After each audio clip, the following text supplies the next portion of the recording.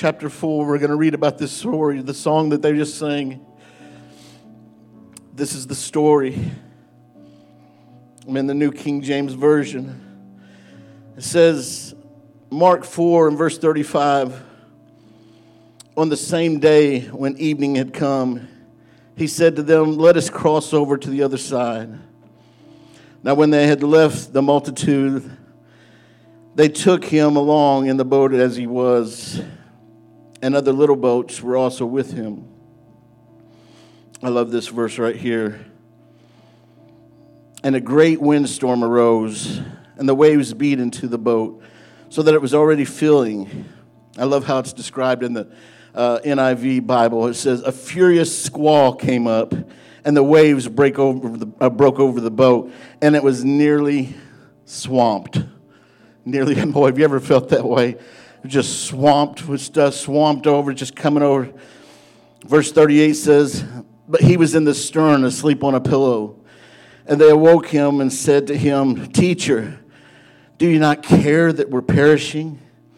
Then he arose and rebuked the wind and said to the sea, Peace, be still. Peace, be still. We need that in our lives. Sister Sheila, we need that in our lives today. Hallelujah. And the wind ceased, and there was a great calm. But he said to them, Why are you so fearful? How is it that you have no faith? And they feared exceedingly and said one to another, get this. Who can this be? Who is this? Who can this be that even the winds and the sea obey him? Hallelujah. Father, I thank you for your word. I thank you, Jesus, that you put this there for us today, Lord. That this word is going to touch our heart today, God.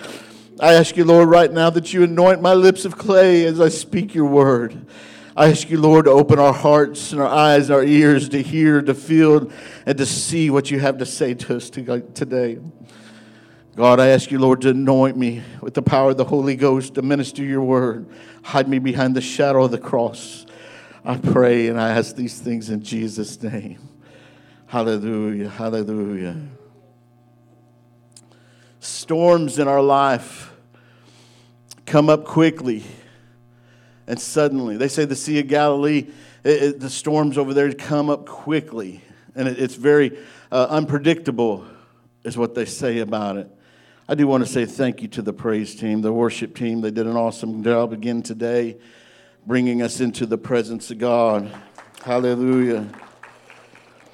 When these storms come up so quickly, a lot of times they catch us off guard. When we see something coming up against us and we can see it coming, we have an opportunity to move, right? I heard this story told of my grandpa and my grandma. They lived in Fox, Arkansas, down in the holler, if this Illinois boy can say that, down in the holler. They had, how many remember a cattle guard? They had the cattle guard because they had some cows there, so you had to drive down the cattle guard, and then you'd see the strips across the dirt road where these big, long snakes had been across. And I mean, they lived in the woods. One time a bear was up on their porch. They're in Fox. If you name your town after an animal, you're probably going to see some. They said that my grandpa was sitting on the porch. He said, Mom, bring me the snake bite medicine. She said, Alvy, did you let that snake bite you again? He said, no, but I see him coming. I'm not sure that's a true story, but that's what was told to me. Sometimes when we see something coming, we'll get out of the way. We know it's going to be a bad thing. We get out of the way. I know in coaching, a lot of times I've seen a situation on the field where there's some runners in scoring position, and their big hitter was up, and I had first base open. This made me public enemy number one. I would walk that little 10-year-old or that little 12-year-old, and I can't believe why you would walk him. Why would you take the batter? That's not fair. You're not even right as an adult. I said, my responsibility is to these 12 boys over here, and I give them 100% of my knowledge of the game. That boy is your best hitter. He's not going to beat me today. I avoided problems and put him on base. I'll go to the next kid's got snot running down his nose, doesn't know what he's doing. I'll let him bat against me. Bo's smiling from ear to ear. He's seen it a few times. We avoid trouble when we see it coming But danger often arises suddenly. If you give a warning, sometimes we could get out of the way. It'd be nice if we could ride out our storms in insulated, watertight boats. I'm not a big fisherman. I know Brother Jerry is, and he got him a new boat. One of these days, I want to just get in the boat for the fun of it. I can ride for a while until I'll be boat sick or motion sickness, whatever, but I would like to ride in it one day. But we want watertight boats. But we sail life seas in fragile vessels. Fragile vessels. How many from time to time feel like your vessel's taking on water? Maybe it's not seaworthy. You're thinking, what am I doing? There's Brother Jerry right there. One day you had to get out. I'll go out for the Sprite and the crackers or whatever and just ride the boat for a little bit. And maybe you can drop me off that restaurant we went to before, and then I'll be good there, and I'll catch a taxi back. Okay. Psalms 42:7 says, deep calls unto deep at the noise of your waterfalls. All your waves and billows have gone over me. Jimmy Swaggart commentary, he was commenting on this verse. In effect, David is saying by this statement that at times we must be brought into deep distress before we can be brought to the deep things of God. God may bring some things on us to teach us something, to bring us through, to bring us to greater things in Him. We don't like that teaching, that God could possibly put something in our way. He could possibly bring a storm to our life. Does anybody want storms in your life? When this deep distress happens, it is though we have been thrown into a waterspout with such spewing us up and tumbling us head over heels. We are defenseless, but yet this is necessary. That is, if we are to be brought into the place of total consecration. We don't like to admit it, but it's in the Word of God over and over and over. We see where God put people in positions of storms. How many remember Job? Or Job, as I called it growing up. The book of Job, we see where God let Satan do some things. What did He say to him? Just don't kill him. Well, that doesn't sound like a loving Savior, does it? That doesn't sound. God knows what you're going through, and He knows if we go through it correctly, it's going to benefit us. Amen? We don't like it, but it's going to benefit us. All your waves broke over me is what the psalmist said. This is a description of our vulnerability when we're in trouble. The storm in Mark's text, which I read to you just a few minutes ago, is not symbolic. This was real. This happened. These disciples was in real peril. The storms that come up in our lives, they're furious. They're furious. They're not mild. You think, well, I could handle a few mild ones. I could handle a few things coming along. But they come at us so fast, so dangerously, so furiously. We're thinking, what in the world just hit me? I'm the only one that's been there, God. It's just me. Storms come up and you don't see them coming until they hit. The wind kicks up and it kicks up the waves. How many knew that? The wind starts kicking up, it starts kicking up the waves. There's a cause and effect relationship between the primary trial or the squall and its consequential impact, which is the waves. For example, the serious illness can suddenly turn into financial problems. We've all been there. You go to the hospital, and the first thing you got to do is pay them your firstborn. For the smallest of things, you come out of there broke. I thought it was bad going to toy stores, but when I go into a toy store, my boys empty my pockets. When I go to the hospital empties my pockets. So trials and storms, illnesses, they can bring on other problems that we wasn't even thinking about. And you know what? They seem to come in bunches too.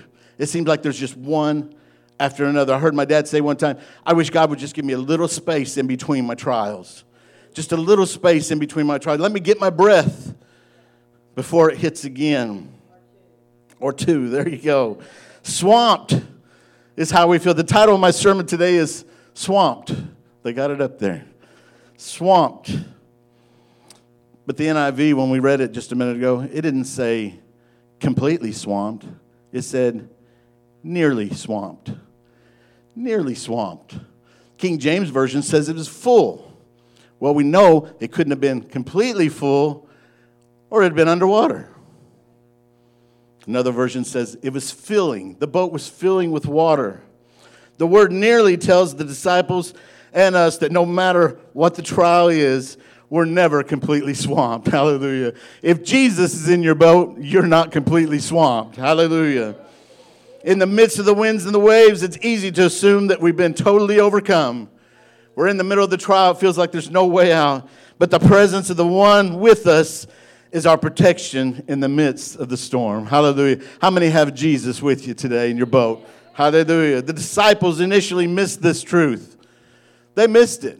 You read these scriptures, you wonder, how in the world did they miss it? We talk about it all the time, how we seem to pick on the Israelites. They see a miracle, and then they're complaining. They see another miracle, then they're complaining. We think the same thing about the disciples. They see him healing a paralytic man. But now, all of a sudden, Jesus can't handle a storm. We're going to get to that in just a minute. They missed it, though. They assumed that Christ's presence didn't make a difference in their nearly swamped boat. Let me tell you something. Our feelings, they often betray us. We feel a certain way because of the outside influences that happen, the storm that's coming against us. Then our feelings starts getting messed with. Our faith starts getting beat down. It starts getting lower and lower. We've got to be careful to keep our eyes on Jesus and understand if he's in your boat, there's still hope. Hallelujah. There's still hope in Jesus. We forget that we're not alone and that he's promised. I preached about promises last week. We forget about this promise in Hebrews 13:5. I will never leave you nor forsake you. I will never leave you. Don't you wish your wife would make that commitment? Your husband would make that commitment? Your dog would make that commitment? I will never leave you. I'll never forsake you. I seen this week somebody's lost their dog. It's on Facebook. I've seen a poster out here, somebody lost their dog. Don't you wish you had a faithful dog? Sometimes that's all we have is that faithful dog. I'm like, stay here with me, man. I love you. I'm going to take care of you. Jesus said, I'll never leave you nor forsake you. Even when we acknowledge the Savior's presence, so often it appears that he's asleep in our storm. God, I know I'm saved. I know you're in my vessel. I know you're here with me. But where are you? Do you see the problems going? Do you see the bills happening? Do you see the sicknesses? Father, where are you? We have a hard time believing sometimes that he's awake. In this Bible story, he was asleep. How many know Jesus was a man? And he was God. Hallelujah, hallelujah. He was. If ever we see a picture of the humanity of Jesus, it was right here. Jesus was exhausted. He was absolutely exhausted. He climbed into the boat exhausted. The winds, the waves, none of this. The swamping water didn't even wake him up. He was exhausted. He was asleep. He was asleep on a pillow. Did you notice that? It even detailed he was on a pillow. That's a first-hand account of somebody that's seen this. Jesus was asleep on the pillow. I can't imagine. I mean, the boat's probably rocking. They're doing one of these things, falling from side to side, and they look down and see Jesus. What in the world? How can you sleep through that? Shelley's the same way. I don't know how she sleeps through some of the things she sleeps through. And we sleep on a waterbed, free flow. She's asleep. I jump in bed, and the whole bed is just giving it this. I'm working my way over to my spot, and she just... I'm telling you. That's how close she is to Jesus. She'll sleep right through that storm on that waterbed. Only an eyewitness would include that kind of detail. Mark's words, we see Mark's words. We see him through Peter's eyes, though, remembering the pillow is what we're seeing there. But the disciples reached a false conclusion. They assumed that since Jesus was sleeping, he didn't care if they drowned. That's what they asked him. He doesn't care. He's sleeping through all this. We're going to drown. And probably what they were thinking is, he's going to drown too. He's asleep. He doesn't care. He's asleep. So they woke him up. And you know what? I doubt they expected a miracle. I doubt that, first of all, if you have Jesus in your boat, he's sleeping. You have a storm arise. You've just seen all these people healed, and he's doing all these things. But yet, you're scared. The Bible tells us they're scared. And they go down, and then the first thing they said, don't you care that we perish? Don't you care that we're dying here? Don't you care that we're drowning? We're taking on water? I'm just telling you, I understand why Jesus said, how come you don't have any faith? That's exactly what's going on here. I don't think they expected a miracle. I think they wanted one more hand to bail out some water. Jesus, wake up. You got to get a bail, man. Start helping us out. We're going to die in this thing. I don't think to this point they realized who was with them. We could argue about that, and I wouldn't argue. But I believe this was a turning point in the disciples. They realized he is the creator of the universe in this moment right here. He's not only a man that can heal things. You know, they've seen all sorts of soothsayers and different things like that was doing miracles. They did. So they've seen some of these healings and stuff. They've seen some of these things go on already. They'd never seen anybody talk to the wind. They'd never seen anybody calm the waves. They'd never seen the Creator in action in this way. A fierce wind blows into our lives, and we feel overwhelmed. Despite our best efforts, things only get worse. Our frail attempts at stability and safety gain us nothing. We feel like we're losing the battle. And Jesus is in the boat with us. We go to the Lord in prayer. We feel like he's sleeping. God's not hearing me. He must be sleeping, or he'd help me out of this storm I'm in right now. He sees what I'm going through. I've heard it over and over and over from people. God just won't help me. I've prayed and asked God. Normally, when they're going through this storm, they're looking for somebody to bail water. Because they haven't been living right. They haven't been living the way Jesus wants them to live. And now they're looking for somebody to bail some water for them.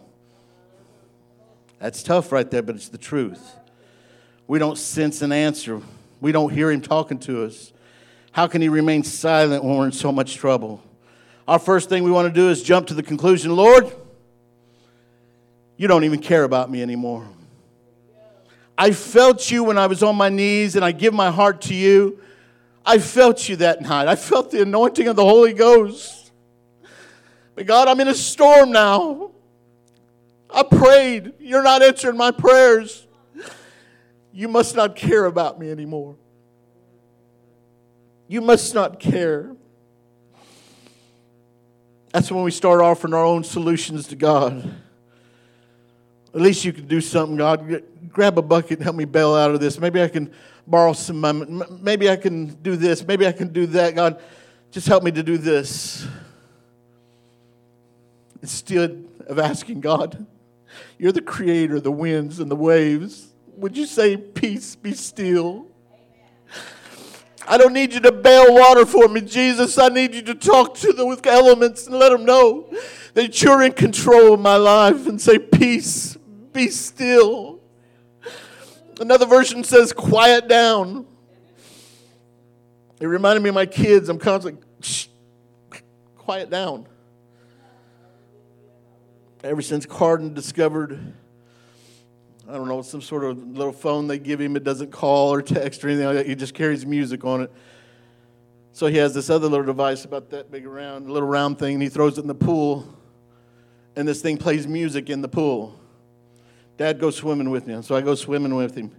I can't even hear him talk. He's got the music so loud. I'm like, quiet down. We don't see it at the time, but his inaction in the present moment will provide a superior solution than what we could ever propose.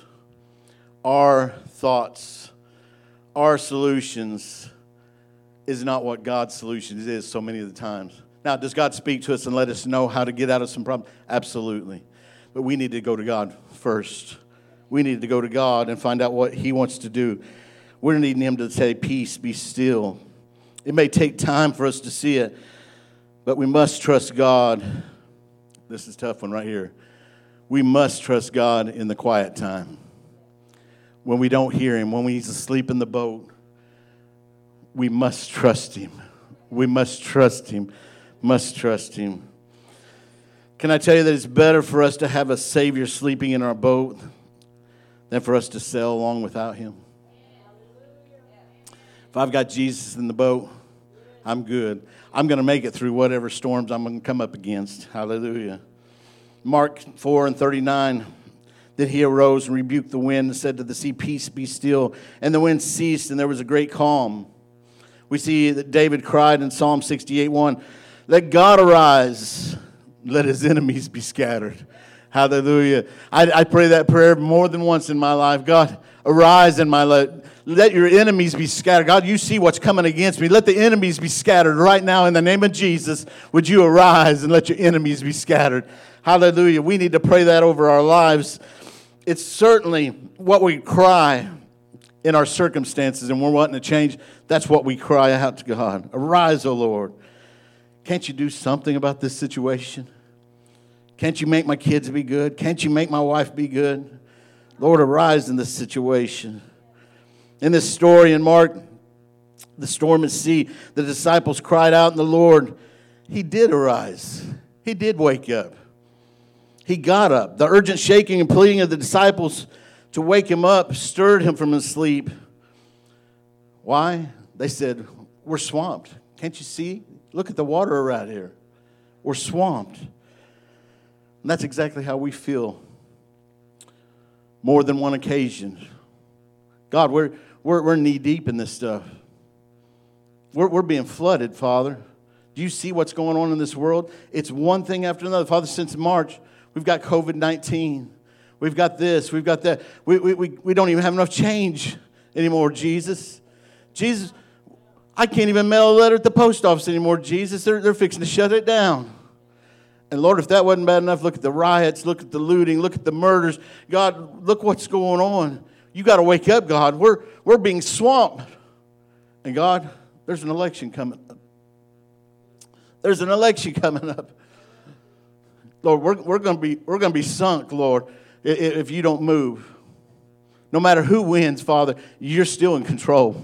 That's what we really need to be praying. No matter who wins, Father, you're still in control because he sets people up and he brings them down. Hallelujah, hallelujah. I listened to a sermon this week. My dad's up in Ohio preaching. I listened to a sermon this week. He was talking about a king that thought he had really built something up. Next thing you know, we see him in the scriptures acting like an animal, eating grass, growing hair everywhere, out of his mind. We need to understand God raises them up. Hallelujah. I'll get back to my notes. God always gets up. Jesus always gets up. Although sometimes we're disappointed by his inaction or surprised, sometimes we're surprised by his action. Well, God, I wanted you to do something, but not that. Do we want God's will or not? When you start praying God's will, sometimes he gives you something, you're like, this is not really what I wanted, God. You said you'd give me the desires of my heart, but this is not what I wanted. He knows what's best for us, amen? The disciples, they may have just thought, wake up Jesus so he can bail out some water for us. Because the scriptures that follow, I doubt that their faith had grown mature enough to think that he could do anything with the winds and waves. If ever a miracle showed Jesus as creator, this is certainly the one that qualifies right here. When you can step out, wake up. Even when I wake up, I'm still not like all the way awake. And I don't want to paint a picture for you, but when I get up in the morning, I'm just like stumbling to get. I'm like an old drunk or something. I'm trying to hang on to everything, get over to my closet, get over to my shoes, and and then that's the funny part is when I lean up against the bed and start to put on my shoes. Next time I'm like, oh, back up. You've been there, right? Okay. Some of you guys are like me. Jesus wasn't even sleepy when he woke. He didn't say he stumbled around. He addressed the issue immediately. He addressed the issue immediately.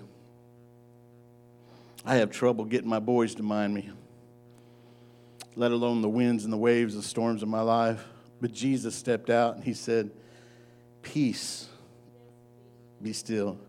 I got to thinking about this. Nature must have an ear.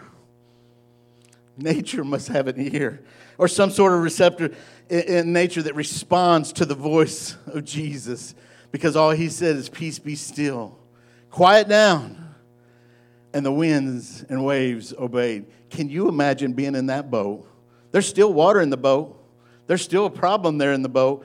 But all of a sudden now the winds and waves, they're completely calm. And you just seen this man step out and speak. One day I was at my dad's house, and there was a tornado coming through this area. And they said, Greenbrier, cover up. It's fixing to hit you.